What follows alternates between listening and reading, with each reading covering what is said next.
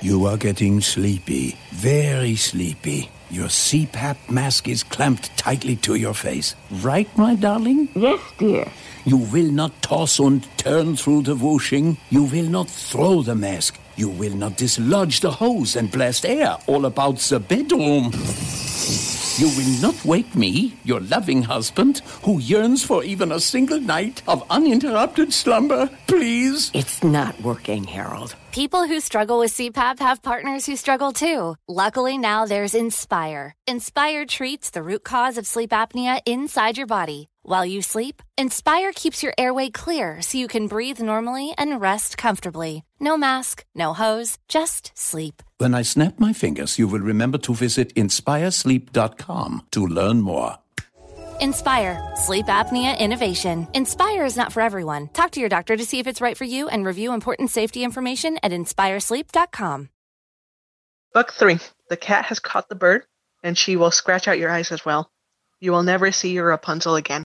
Hi, this is Marissa Meyer. And this is Delaney. And this is Sloan. And you're listening to the Prince Kai Fan Pod.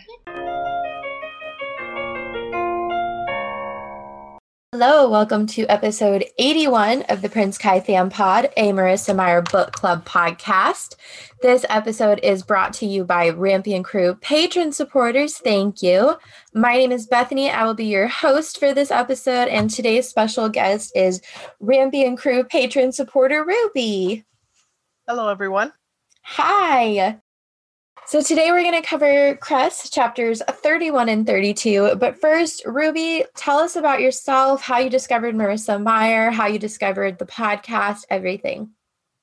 Yeah, so let's see about myself.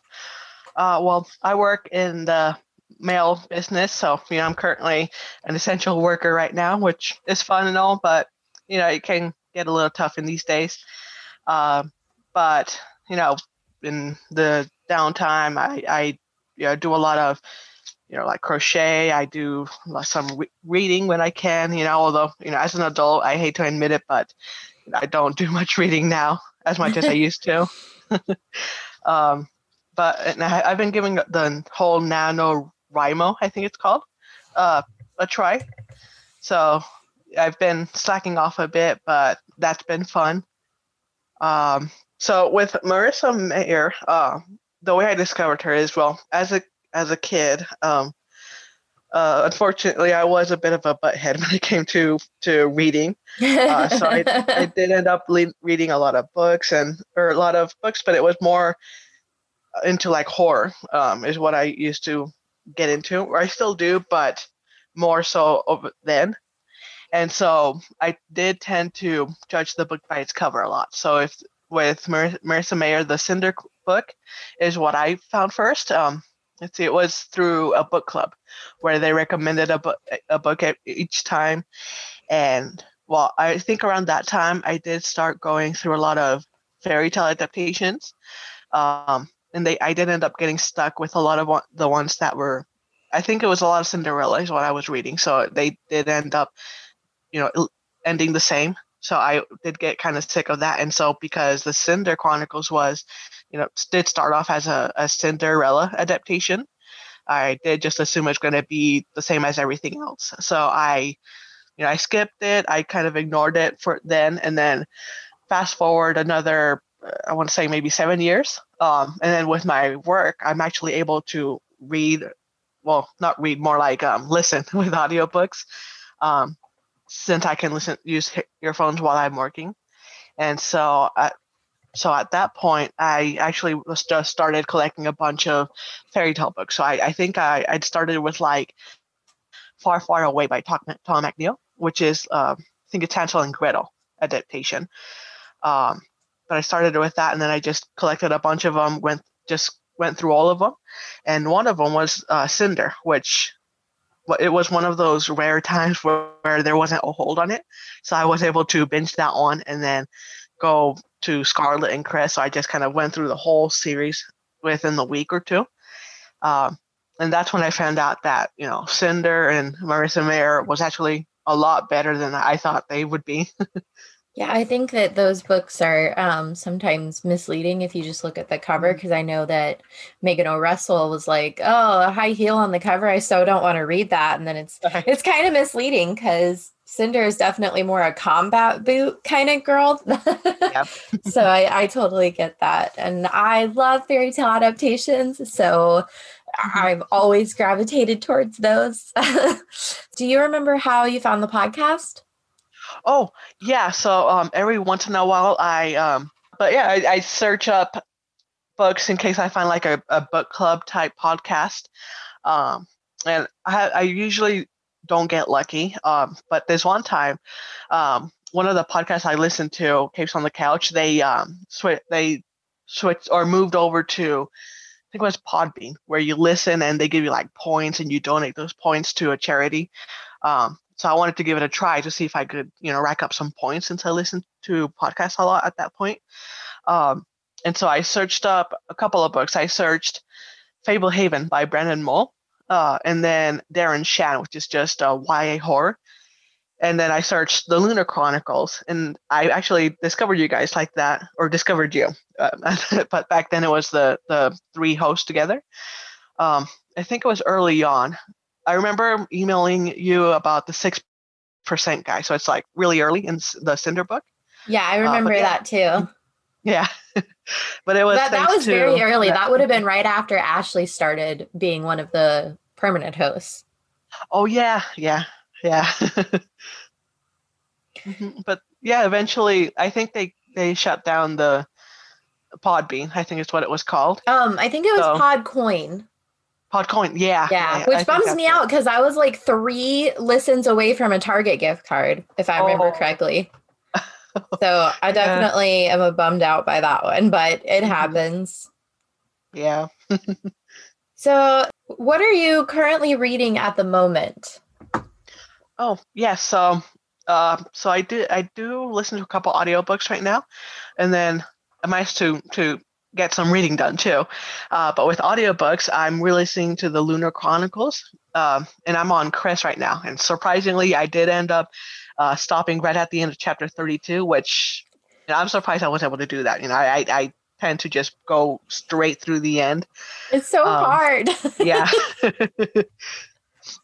And then the other audiobook I'm actually listening to right now is Monster High by Lissy Harrison. It's very YA and very 2000s when it comes to the references, but it's a very, very fun read.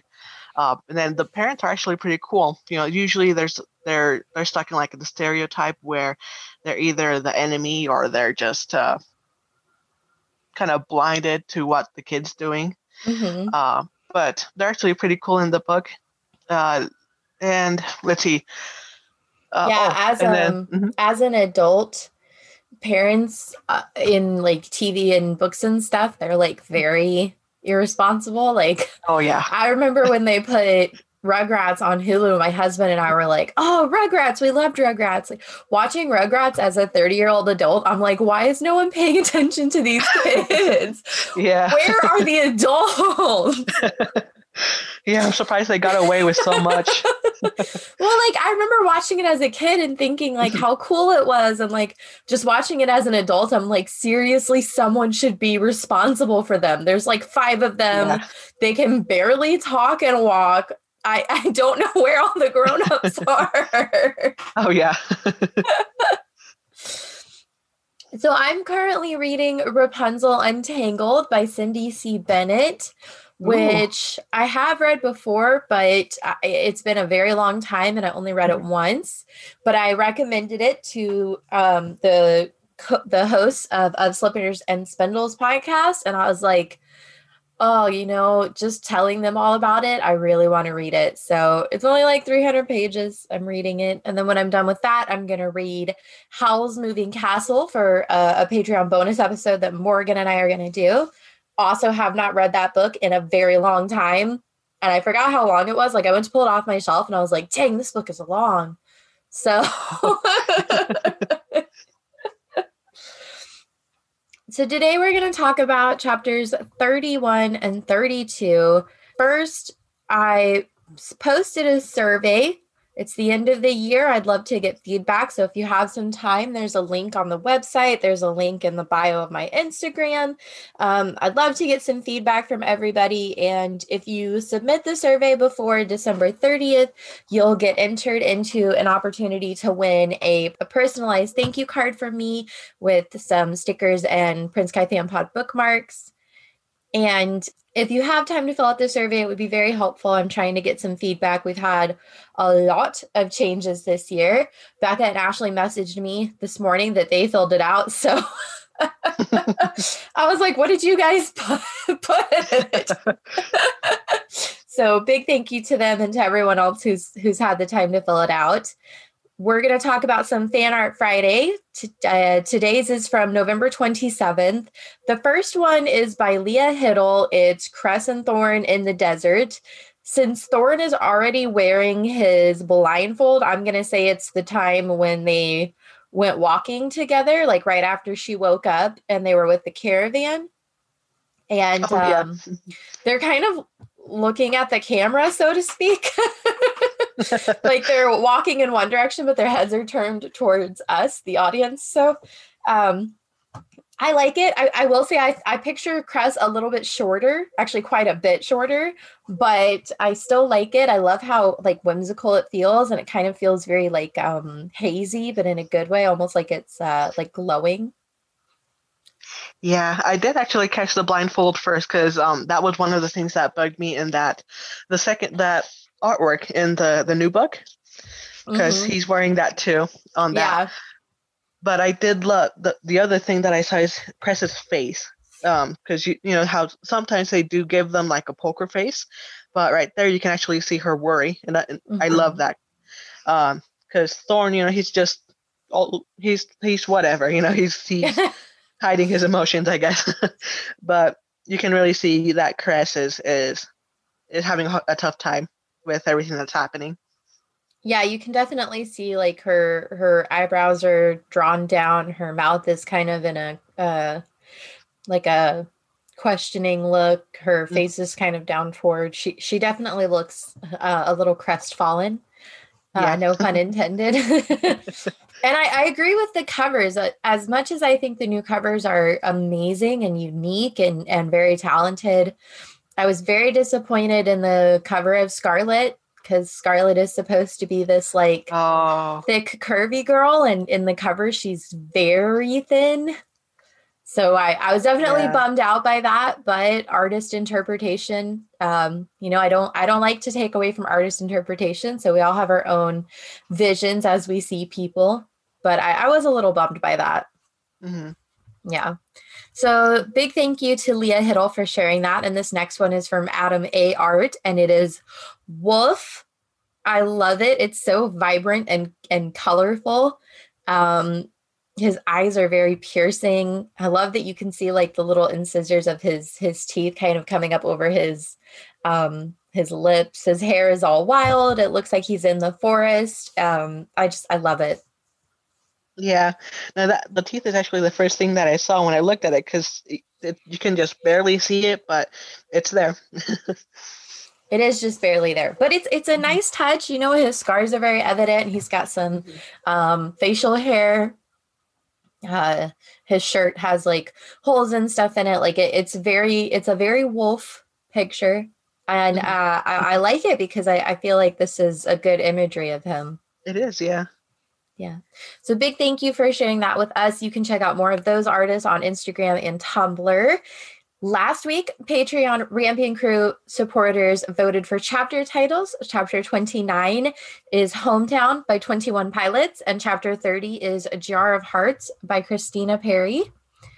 And that's it, kids. We're already going to start chapter discussion. I'm getting so much better at this sometimes. I think I'm getting better. And then like that episode I did with Of Slippers and Spindles, it was like chapter discussion starts at time mark 55 minutes. And I was like, ugh, we went on lots of tangents in the beginning. Hopefully we were able to keep it together earlier on in the book. Yeah. So we start out book 3. We are going to start with a new book quote from Rapunzel. Do you want to go ahead and read this one since you're my lovely guest?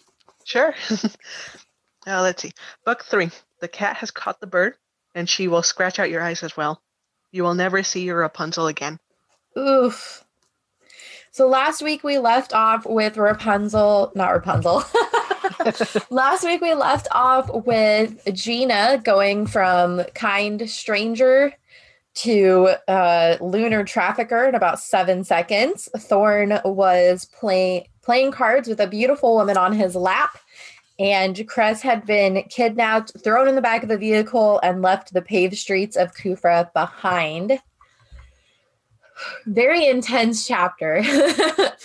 Yeah. So this week we're in Thorn's perspective. Now, we haven't been in his perspective since he went blind, which was way back in the beginning of the book. So it's definitely interesting to be in his head again. And he's playing cards, he's drinking, he's having a good time. This girl on his lap is helping him play cards. So she says, you can't win with any of these cards, but the next hand is going to be yours. I just can feel it. And Thorn is always feeling lucky, so that's nice. Mm-hmm. I love that he starts to picture everyone around him, and he has these mental images of what everybody looks like. So he says, from the man's gruff voice, Thorn pictured a scraggly beard and an excessive belly. He'd drawn up detailed mental images of all the players at the table. The dealer was a tall and skinny man with a fine mustache. The lady beside him was elderly, and something kept jingling when she took her cards, so Thorn pictured an abundance of gaudy jewelry. He judged the man to his right to be scrawny with bad skin, but that was probably because he was winning the most. Of course, the woman who had draped herself over Thorn was viciously hot. So Thorn's imagination is running wild. Yeah. Yeah. What else is new, right?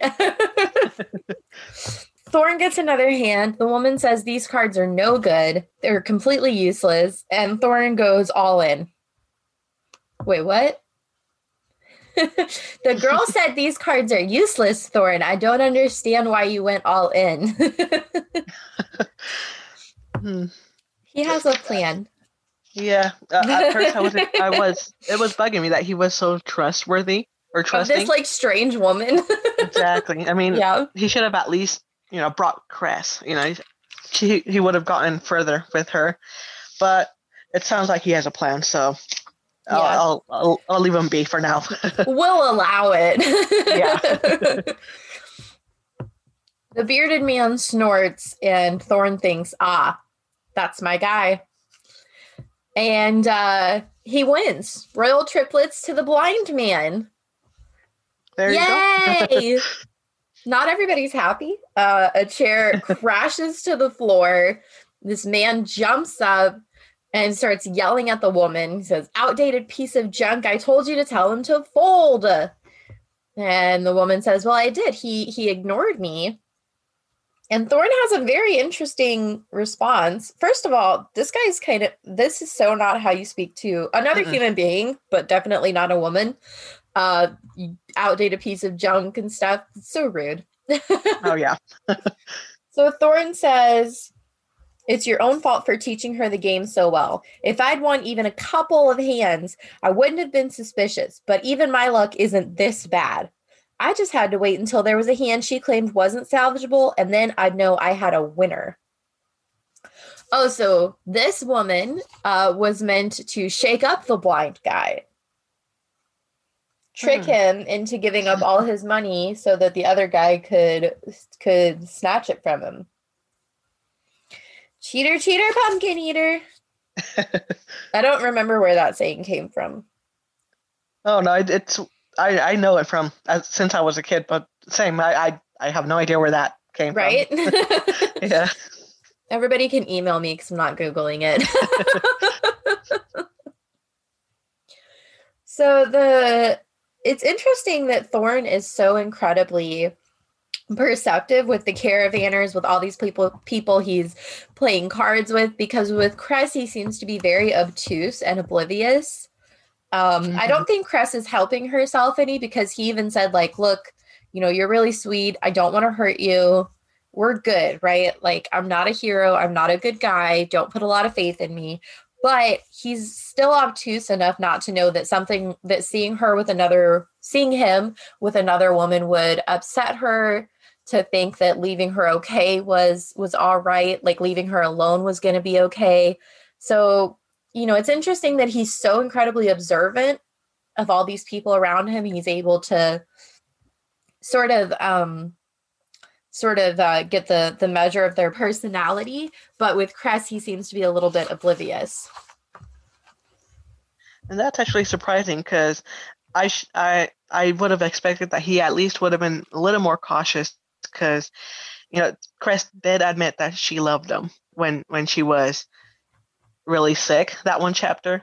Yeah. And he should have gotten that point where like people admit things when they're either like really drunk or really sick, like delirium. Exactly, yeah.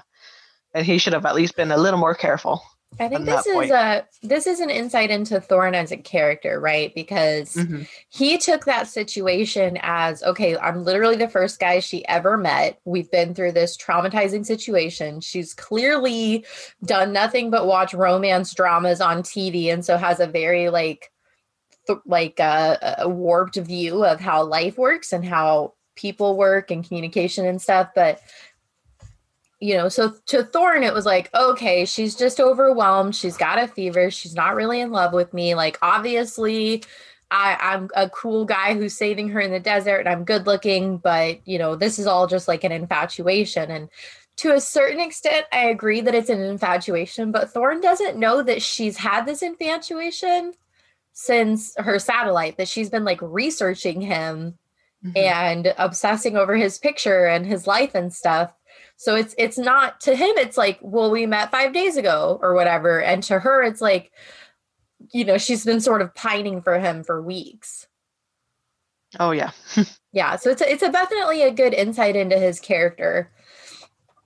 So Thorn says, look, I'll make you a deal. I just want your escort droid. And the man is like, you can't even see her? Well, she seems to be missing a pulse, so... Let's hope he didn't misjudge the situation there, and she's actually an escort droid and not an actual woman. But the man gets mad. He punches Thorn right in the jaw, and chaos just erupts. Chairs are screeching, furniture's falling, dishes are shattering, people are yelling. There's like a mess of limbs and tumblings. There's like an all-out brawl, basically. And these two arms grab Thorn under his armpits and pull him out of the chaos and says, hey, you all right? What's going on? And it turns out it's Jamal, one of the people from the caravan. And Thorn is like, yeah, but I mean, if you're going to cheat, just be ready to take the fallout, right? And Jamal is like, yeah, I'm pretty sure he's more upset about you insulting his woman. He's like, what? She's not an escort droid? I was pretty sure. Oh, no, she is. People just don't like to admit that. Well, duh. That part's surprising because, one of the reasons I did go back and reread the book before the episode is I wanted to double check, see if there's like a telltale sign that you can tell an escort droid's an escort droid, besides, the obvious looks, because, maybe, they had maybe a metallic echo when they talked or something like that. But it looks like it's really just, if you're super close, like what Thorn was doing, you can feel the lack of a pulse. But and breathing, I assume. Exactly, yeah. And then, well, the other thing is that people who get the escort droids, I guess they should have expected something like this to happen, because they don't tend to pick normal looking ones. They tend to pick supermodels, with like blue hair, for example, or crazy looks like that. And I grew up in the 90s and 2000s, so my brain immediately pictures like all the Buffy bots from Buffy the Vampire Slayer.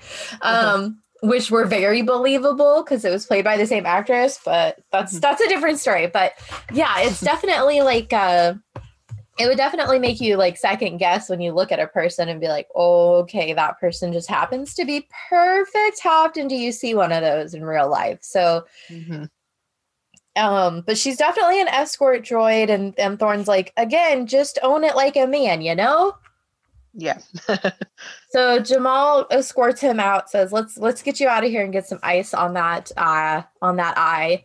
And that is actually the end of chapter 31. It's a pretty quick chapter. What was your chapter title for this one? Oh, yeah. So I picked Penny for a Tale by Ivan Moody, which is from a musical. But this song is, I think it's about a fable. I'm not too familiar about the fable itself, but it pretty much just talks about greed and how if you follow your greed, it's not going to lead to a happy ending. And so the quote I got here is, and so did our doggy. She'd kill for a bite of those shiny red pennies. She left and she barked at the dog in the water, but her pennies, they dropped down. So, I picked this because, I'm surprised that Thorne got just a punch. He was just punched in the face. He didn't get hurt any more than that.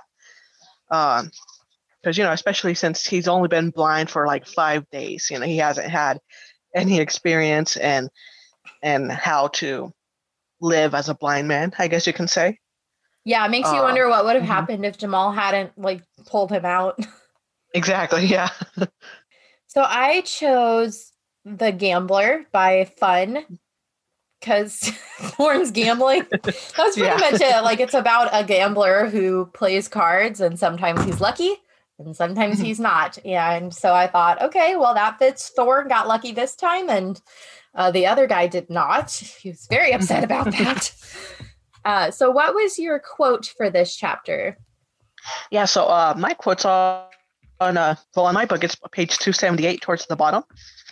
It's, then the bearded man snorted with a sound that made Thorne's spine tingle, not from concern, but expectation. This was his man.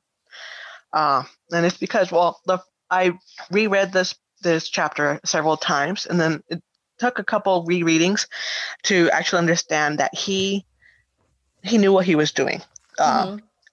And so I was just, upset with him because, again, he's only been blind for a short amount of time. He shouldn't be trusting strangers like this, especially people who would gamble with a recently blinded man. And so, yeah. That was my quote. That's a good one, because for the reader, that's our cue of like, oh, okay, Thorne's been looking for cues to try to figure out who the escort droid belongs to. Gotcha. Yeah. So my quote was from page 281. If there's one thing I hate, it's a guy who goes berserk when he gets caught cheating. If you're going to do it, you have to be ready to take the fallout like a man. I like that Thorne is like, look, cheating's cool. I'm a criminal. I do stuff all the time.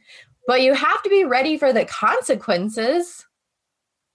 Exactly. Yeah. It's just like a very self-aware moment for Thorne, and I appreciated that after he's so obtuse with Cress. It's like, well, at least we give him some credit in some situations. Hi, this is Leah Stuhler, creator and host of YA Book Chat podcast. If you love reading young adult books and chatting about them with your friends, then head on over to my podcast and take a listen. Each episode, my guests and I chat about a different YA book. We start spoiler-free and then head into our spoiler section where we dive into the mysteries of each book. And we do it with laughs and fun along the way. You can listen to YA Book Chat on Apple Podcast, Spotify, Stitcher, iHeartRadio, and wherever you get your podcast. And now, back to the show. So now comes the big chapter. Chapter 31 was just like, hey, we're playing cards. Thorne wants an escort droid. But there's actually a lot happening in chapter 32. So everybody take a deep breath if you need to. Oh, yeah. No, this chapter had me really stressed out. This is a very stressful chapter. Even reading it like the 5th time, the 6th time, I'm always like, oh my God, I'm freaking out right now. Yeah. So we're still with Thorne. He's got an ice pack on his cheekbone.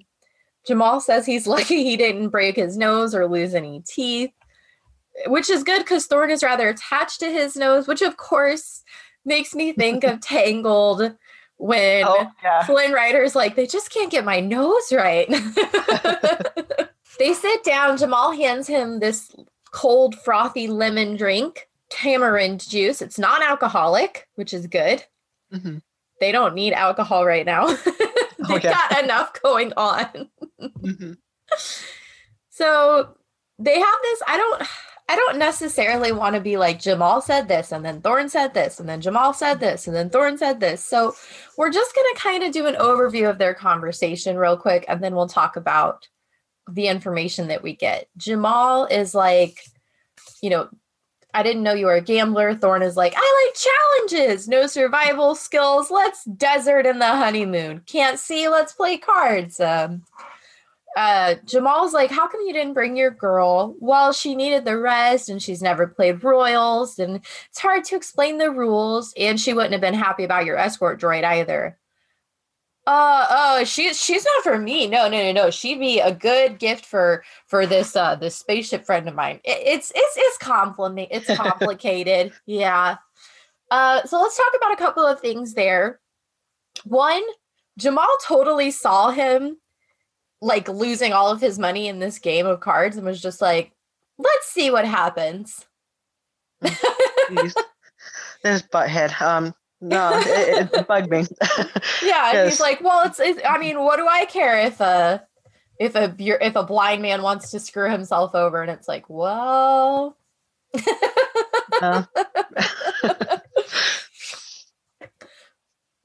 Jamal points out the obvious.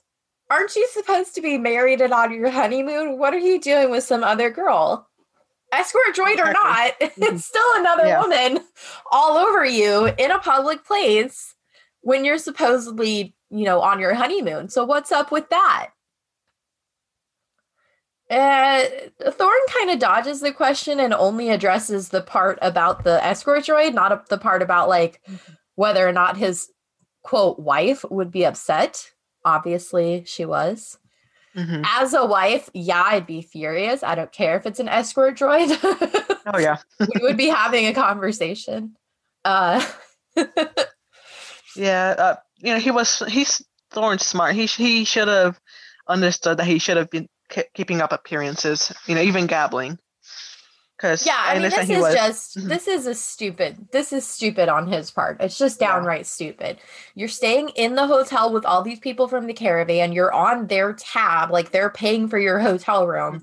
You should not be down in the lobby in broad daylight where everyone and their brother can see you and have some other woman draped all over you. And I get that she's an escort droid, but not everyone is going to know that just looking at her. And then, like you said, either way, you're not keeping up appearances. Like, you're ruining your own cover story. Yeah. Yeah. So Jamal is like, well, I mean, it also keeps all the attention away from the real prize upstairs. You seem like the protective sort. And now is when Thorne starts to feel a little uneasy. It says his instincts hummed at something in Jamal's tone. Here we go. Yeah. This is sort of when we take a turn from curious strangers getting to know each other to Jamal is clearly trying to size up Thorne, Cress, and their whole situation. And Thorne is very slowly picking up on it. We have this moment here where Thorne is like, oh yeah, I'm a lucky man. And Jamal gives it away really fast. A girl like that doesn't fall out of the sky every day. Boom, red flag. It's like, red flag, red flag, red flag, Thorne, red flag. Thorne is like, yeah, I should get back to her. I was supposed to bring food and I got carried away. Well, she's with Gina. They went out for refreshments. Well, Cress would never leave happened. Without telling him, actually. She did. Yeah, before Gina, kidnapped her, she was going to go have lunch with Gina. She was going to try to calm herself down. True, yeah. Yeah, so she did. And he tries to, stay nonchalant. He tries to keep an even speaking tone. He doesn't want to give anything away, so he's like, yeah, she deserves some girl time. When will they be back? You know, it's good for her to make friends, but I'm just curious. Exploring all that Earth has to offer. Red flag, red flag, red flag.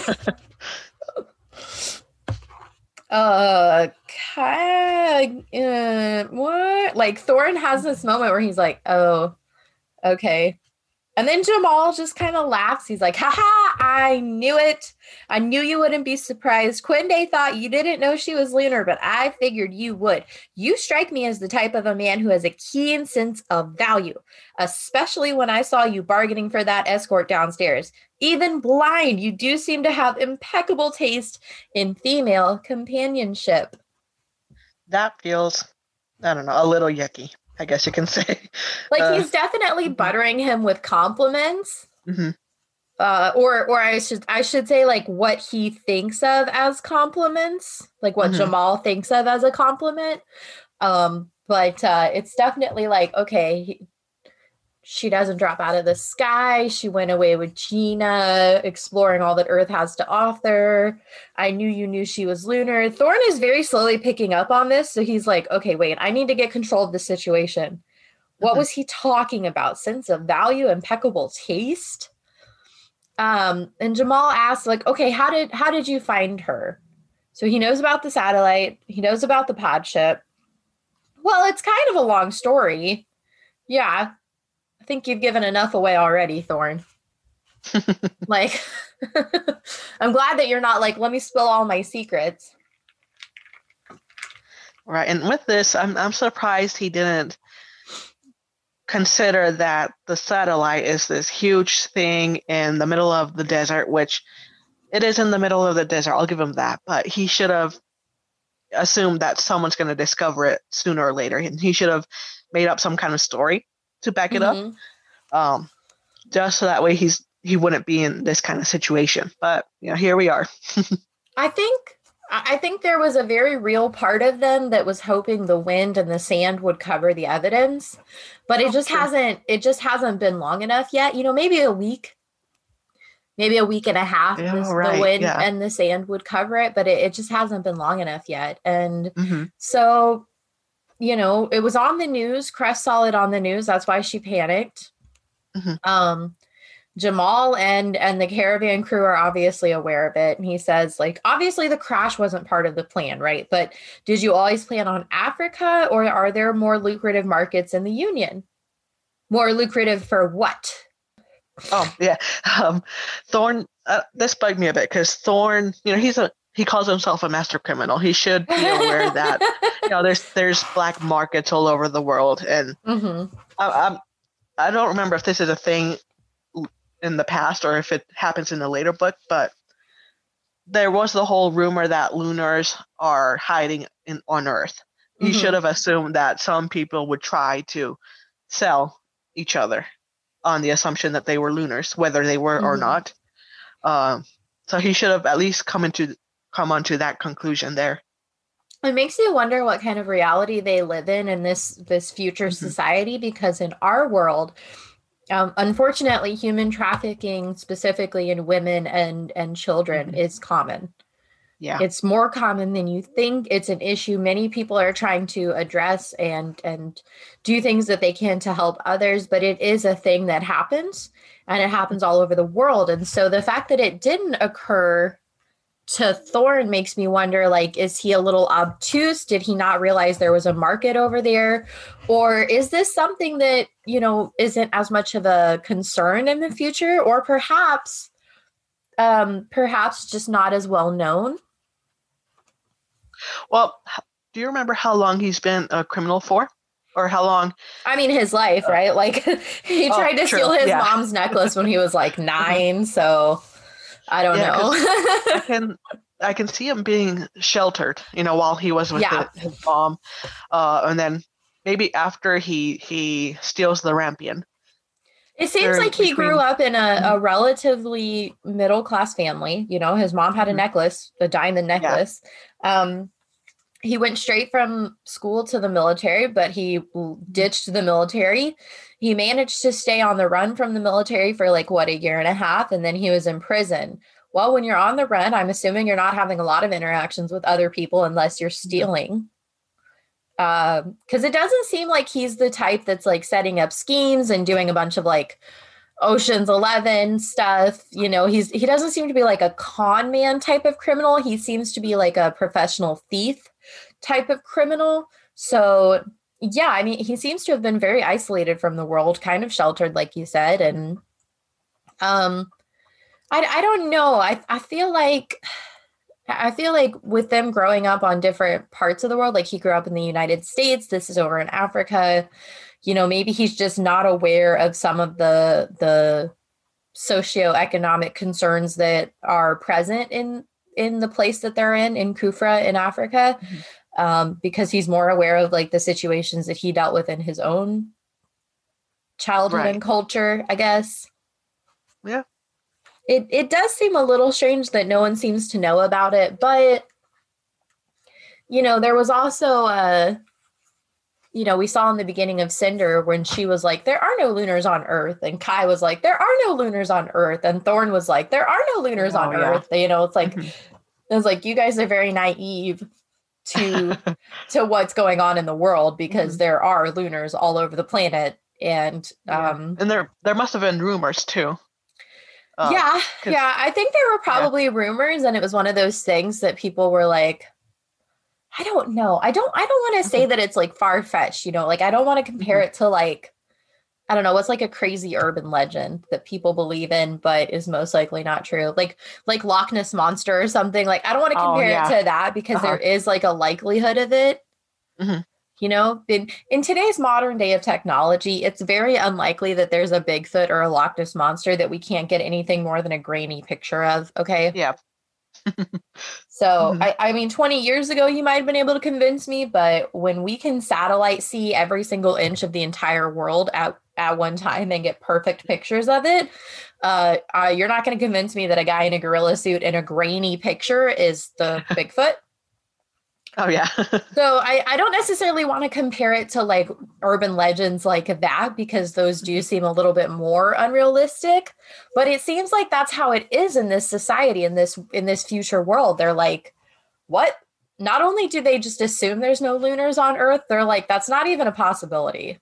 Well, they always assume. I figured they would have done something like that because they give Lunars all this power with fear, because you know they at first, I remember they thought that Lunars had some kind of special mind trick that allowed them to hide their ships, which you know we now know it was all Cress.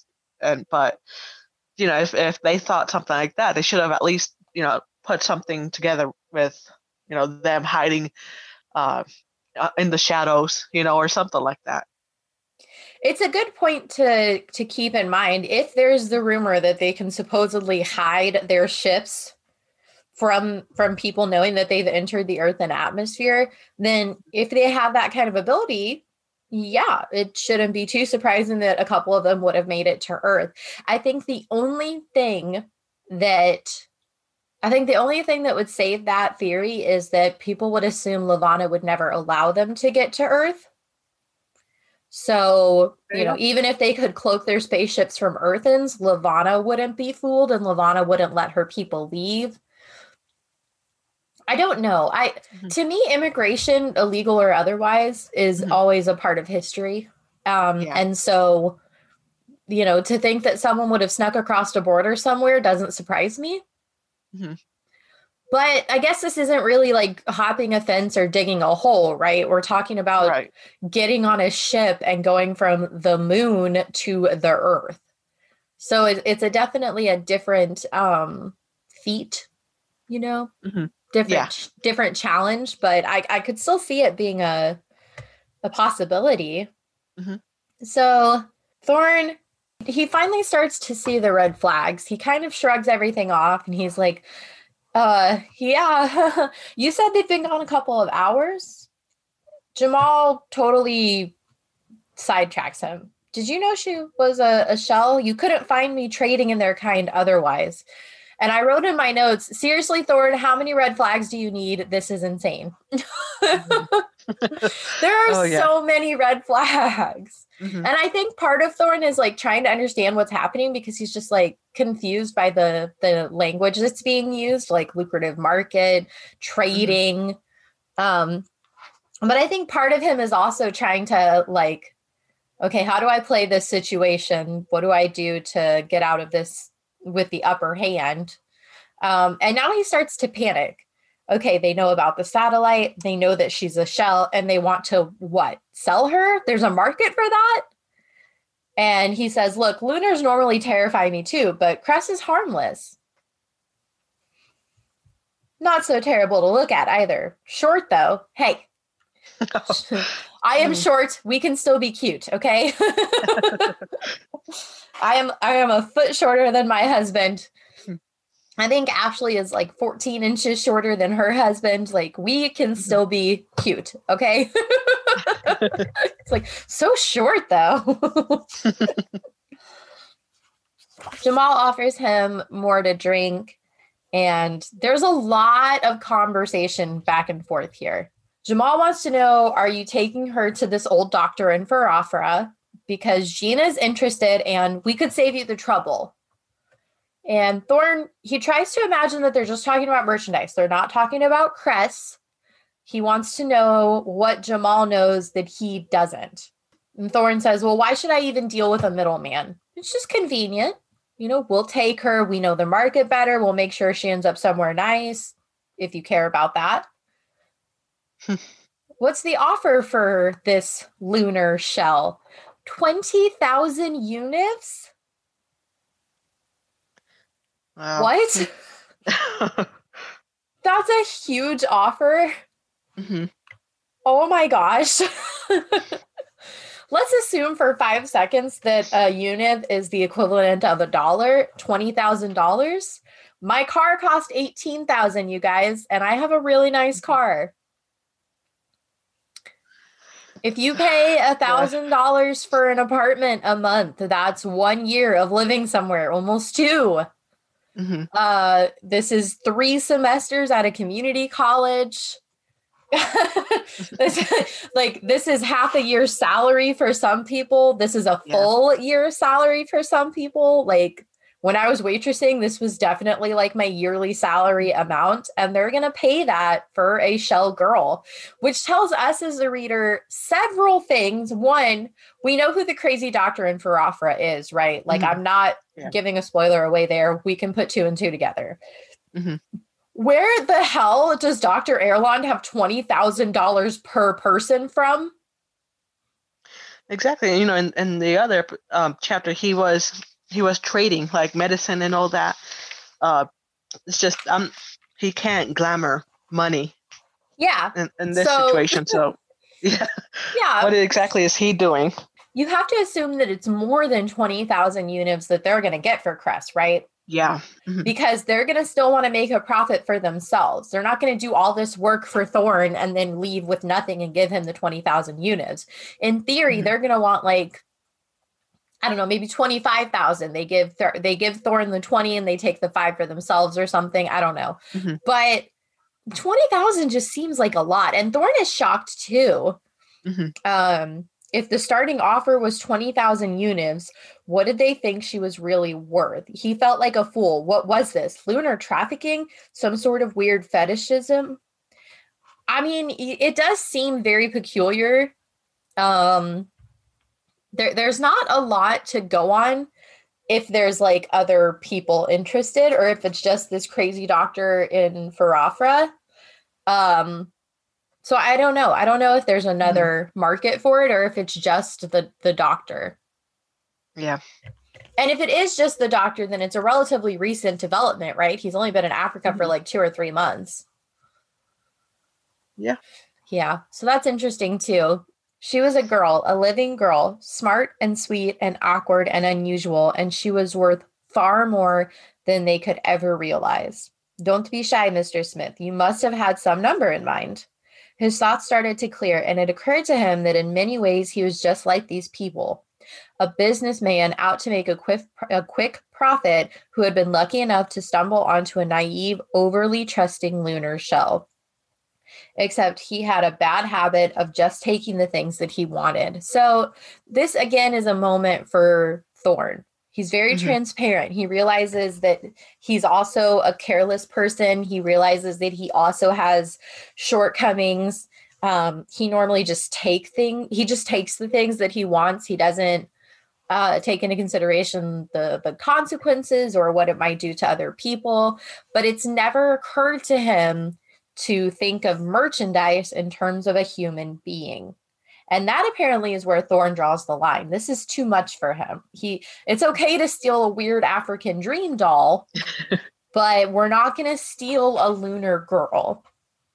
Mm-hmm. And then Thorn is overcome with panic because he realizes this isn't a negotiation. This is a distraction. Jamal is deliberately wasting his time. Thorn rushes to the door. He starts screaming for Cress, but he doesn't even know where he is. He just knows he's in the hotel.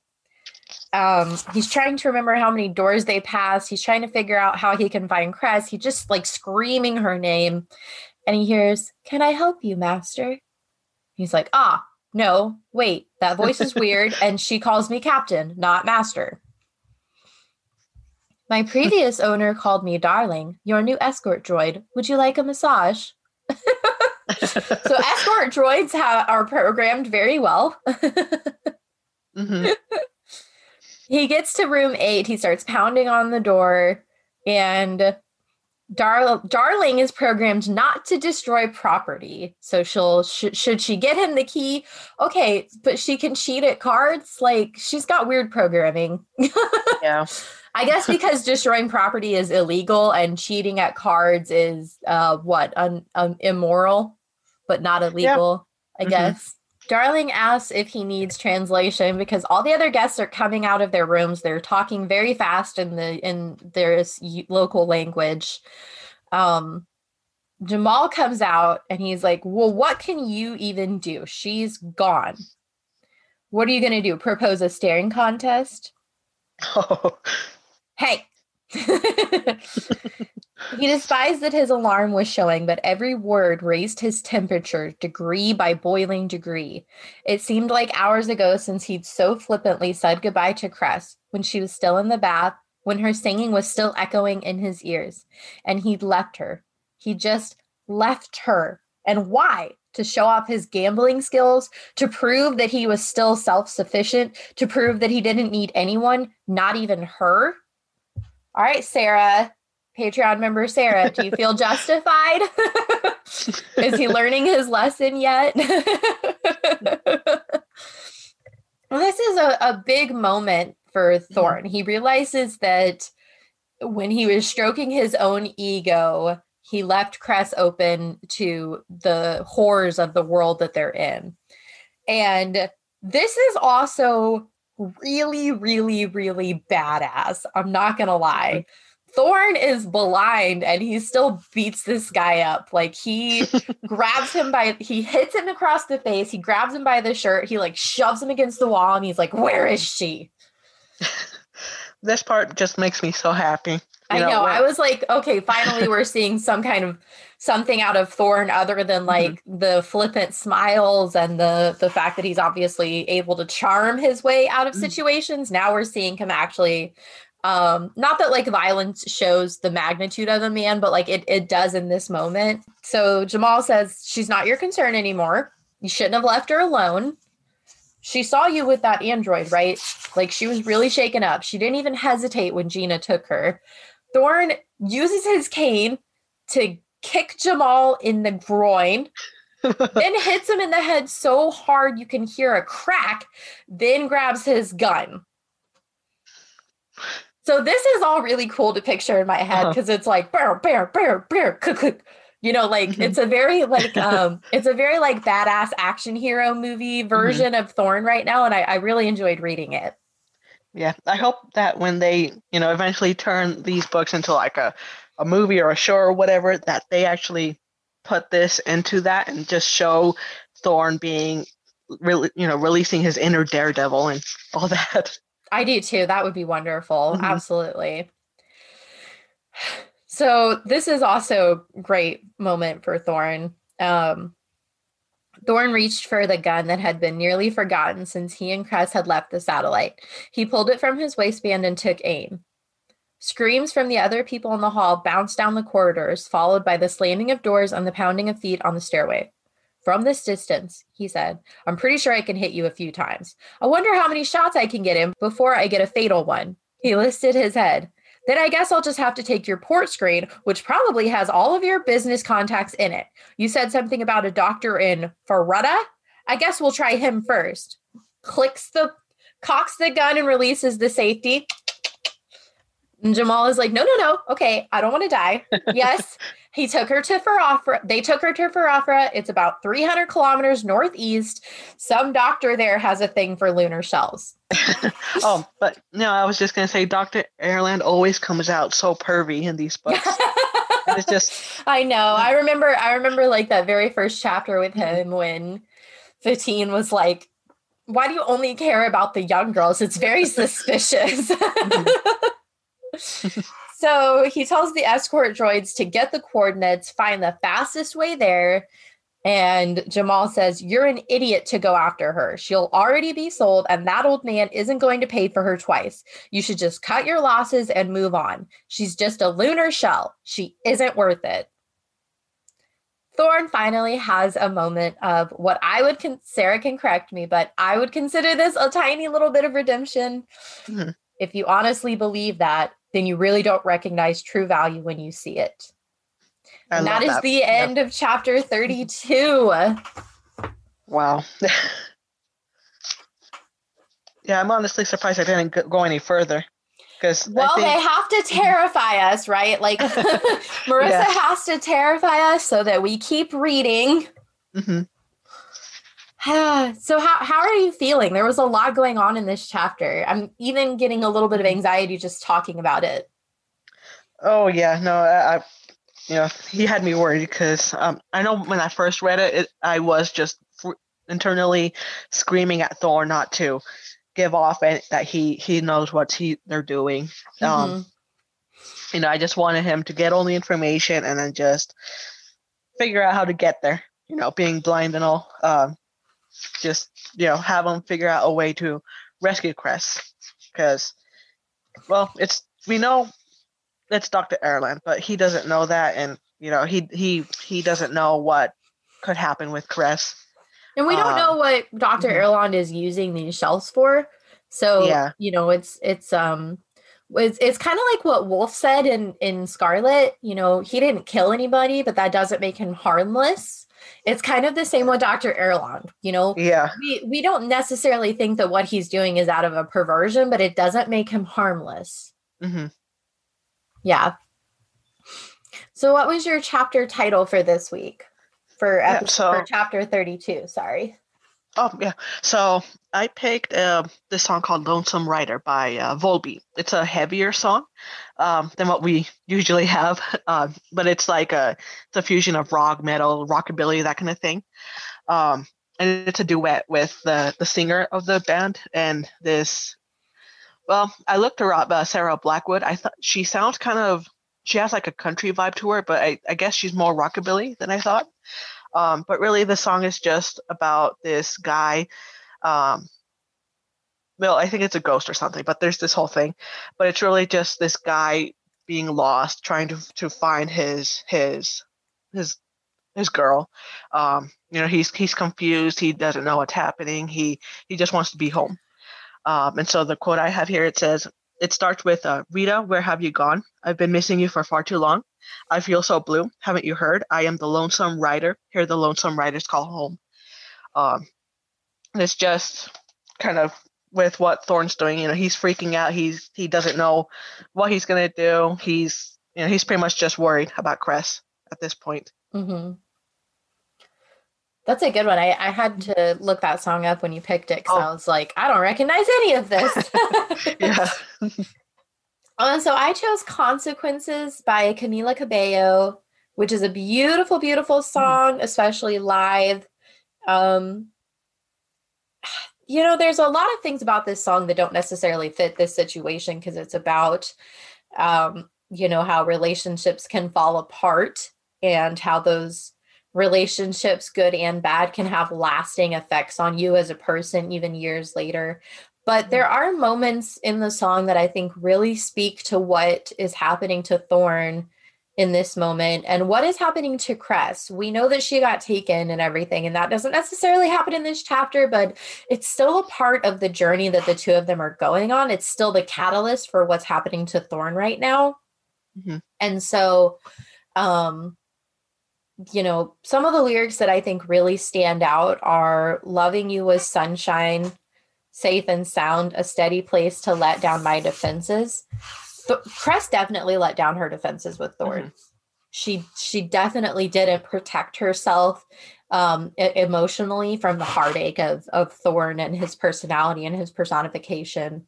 And then some of the other lyrics are loving you with sunshine, but then it poured and I lost so much more than my senses. This, I think, speaks to both of them. Cress was senseless when she saw the woman on top of Thorn's lap, and she was overwhelmed. She was so upset. It was very easy for Gina to use that moment to manipulate her. And Thorn he becomes very senseless now. In this moment with Jamal, when he realizes what's happening, when he realizes that Cress isn't there, that she's gone, that she could be in danger, that he has to try to find a way to get her, he kind of gets overwhelmed as well, because that's a very scary realization to come to. And so I just felt like there was a lot of consequences that were happening throughout these two chapters, especially the ones, you know, especially chapter 29 before we got to this week. And I think that when listening to that song, which is a very emotional song, I love that song. I'm a big Camila Cabello fan. But when listening to that song, I definitely felt like the despair that Cress was feeling. And I felt the confusion and sheer determination that Thorn is feeling now, where he's like, okay, I definitely screwed up. I got to go get her. So what was your quote for chapter 32? Yeah. So mine was at page 287, kind of towards the middle. It's his thoughts started to clear, and it occurred to him that in many ways he was just like these people, a businessman out to make a quick profit who had been lucky enough to stumble onto a naive, overly trusting Lunar shell. I think at this point, well, more so on the quote that you mentioned, where he talks about him trying to prove he was self-sufficient. Mm-hmm. But on this part, I think this is where he starts recognizing his bad habits. And so with this, I hope that, you know, he takes his advice that he gives to Cinder into consideration, and he uses that to pretty much just hopefully improve himself. You know, with the podcast I listen to, Capes on the Couch, they mention something a lot where they say, not your fault, it is your problem. And I hope he kind of follows that, because in the end, he did screw up majorly here. But, you know, it's not his fault. He didn't, you know, force them to take Cress. He had a lot of opportunities to, you know, kind of sell Cinder out, you know, with what's happening there. He had a lot of ways he could get out of this, but he always took the, let's say, morally correct route. You know, he helped Cress through the whole, well, the desert, you know, he kind of had to, you know, he was kind of stuck there, but he had a lot of opportunities where he could just find the easy way out, is I guess what I'm trying to say. And I think this is where he's going to start to try to improve himself. Yeah. I agree. And I also think that this is a moment of sort of realization for Thorn that he does care about more than just values and money and things like that, because what we see in Thorn, and it's important to keep in mind that Thorn is 20 years old. He's been a selfish being his whole life. You know, he was stealing things at the age of 9 from his own family so he could buy himself toys and presents. He ditched a bunch of people on an island. No, I'm sorry, not a bunch of people. He ditched his fellow military members on an island about 5 minutes after joining the military. You know, he is just a very selfish person. And it seems like what he does is always for his own personal gain. Mm-hmm. And what we've seen of Thorn is very character development. being with Cinder, you know, as soon as he found out that Cinder was the Lunar fugitive, he could have easily left her in that warehouse and just gone himself. Exactly, yeah. As soon as he found out that she was the lost princess, he could have easily left. Like, you know, there's definitely been times when I think Thorne, a previous version of himself, you know, would have left these situations and wouldn't be helping other people. And so we're seeing some character growth and development here, that he's starting to care about other people, about their safety and well-being, and that he's starting to make those connections with people that he perhaps didn't before. But he is still only 20 years old. And he's always been self-motivated by profit margins. So, you know, he's sort of retraining his brain to look at the world a different way, which I think can be very difficult. Mm-hmm. Yeah. Yeah. So my quote was, she was a girl, a living girl, smart and sweet and awkward and unusual. And she was worth far more than they could ever realize. And that's also from page 287. Again, Thorne is coming to the realization that Cress means more to him than he thought she did. Mm-hmm. And he does have this moment of protectiveness, responsibility for her, perhaps. And, you know, Jamal and the caravanners, they seem to be treating Cress like she's nothing more than a dollar sign, but he sees her as more than that. And this, I think, is a good moment of character development for Thorne as well. Yeah. Yeah. So that was chapter 32. I told you guys it would be stressful. There was one Easter egg. The bonus word captain appeared once. And next week we will cover chapters 33 and 34. Ruby, where can people find you on social media if they would like to do so? Instagram, I guess. I'm in there as Pardaily with 2 R's. I do hang out a lot in the Patreon chat, so you know they should become a Patreon member. I'm in there, and you know I'm usually up real late, so you know I'm always lurking. So lurking. Listeners, thank you so much for being here. Ruby, thank you so much for being my guest. Everybody, please rate, review, and subscribe. Follow on Instagram. Fill out the listener survey. Give me some feedback so I know how to improve. And keep listening. Keep reading. And until next time, don't get glamored. Bye. Bye. The passages read for you today are from Cress by Marissa Meyer. This podcast is hosted and produced by Bethany Finger. Today's special guest was Patreon member Ruby. The intro-outro music was composed by Emma Pavo, and the logo art was created by Angela Wong. Thank you for listening.